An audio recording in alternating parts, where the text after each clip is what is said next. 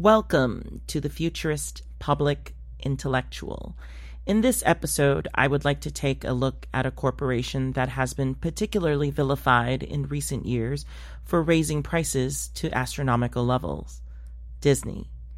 While Disney has a wide-ranging portfolio of products, its most iconic properties are its theme parks.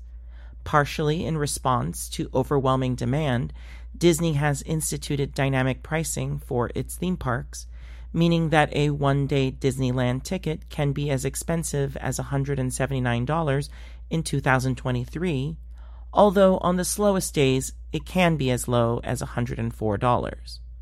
The upshot of this is that a typical vacation to Disneyland for a family of four will cost thousands of dollars, even up to 5 figures, depending on the tier of accommodations and transportation one chooses. Many in the media have criticized Disney for being greedy, but is that criticism justified? I think that people are concerned about Disney and its pricing power because Disney is such a cultural juggernaut in the U.S. For decades, it has been the defining force for American culture, particularly in children's entertainment. The monolithic nature of the corporation has only grown with its acquisitions of Pixar, Lucasfilm, and Marvel. Since Disney now owns the intellectual property rights to Star Wars and the Avengers, that means that Disney has an expansive hold on the imagination of Americans, young and old. However, just because Disney has been so effective at cultural production does not mean that people have a right to Disney's properties. That would be like saying that just because J.K. Rowling created the immensely popular Harry Potter universe, that the global public has a right to consume it. This issue is a little complicated because American intellectual property law would say that Disney, like all authors of cultural production, is entitled to a monopoly on its works for a limited time. That's why copyrights and patents always eventually end. So, in a sense, intellectual property law is declaring that culture is a public good and is ultimately owned by the public, even though the author is granted a temporary property right in recognition of their labors. So, doesn't that mean that people have a right to Disney since all cultural production is ultimately owned by the public? This is where it's important to make the distinction between Winnie the Pooh and Disneyland. While Winnie the Pooh entered the public domain on January 1st, 2022, and thus the public officially owns the character of Winnie the Pooh, Disneyland is a physical, private real estate holding. Regardless of the intellectual property status of the characters that inhabit the Magic Kingdom, Disneyland provides an experience that it can justifiably charge for.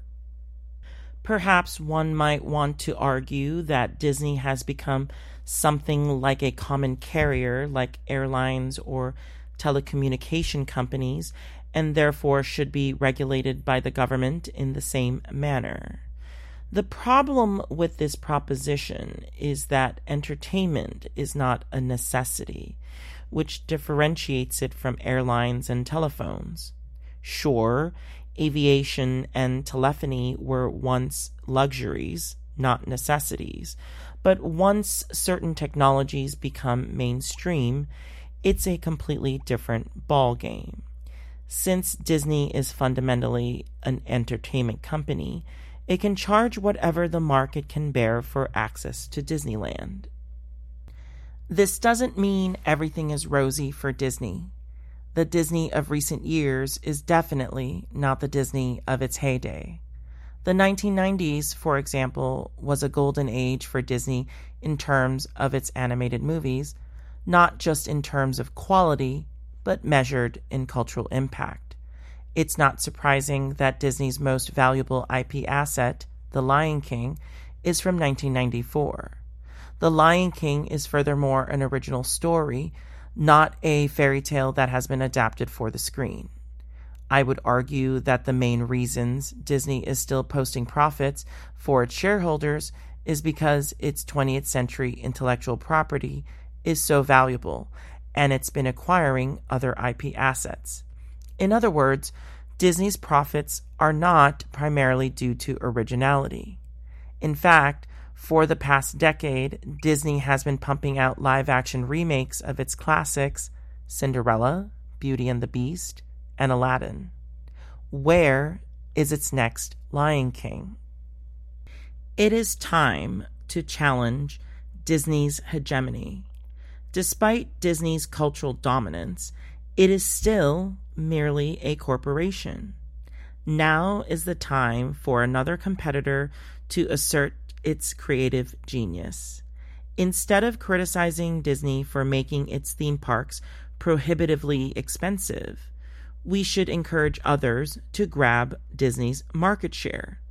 After all, even in Orlando, Universal Studios is a formidable competitor for tourists' theme park dollars.